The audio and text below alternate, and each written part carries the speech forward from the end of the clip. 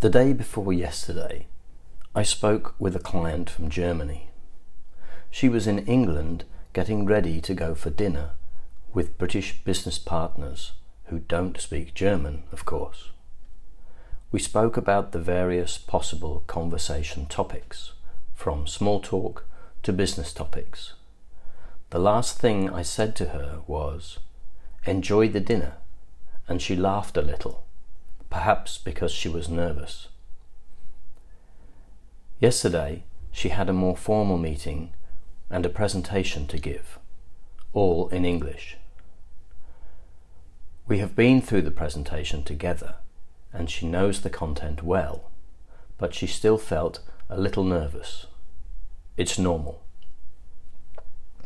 I advised her to make some notes as soon as she had a quiet moment after the dinner, and again after the meeting. I suggested that she write down what went well and what was more challenging in each situation, especially any words and phrases that didn't come to mind when she wanted them. This will help us to address any communication issues in the future as we work together to develop her skills and confidence.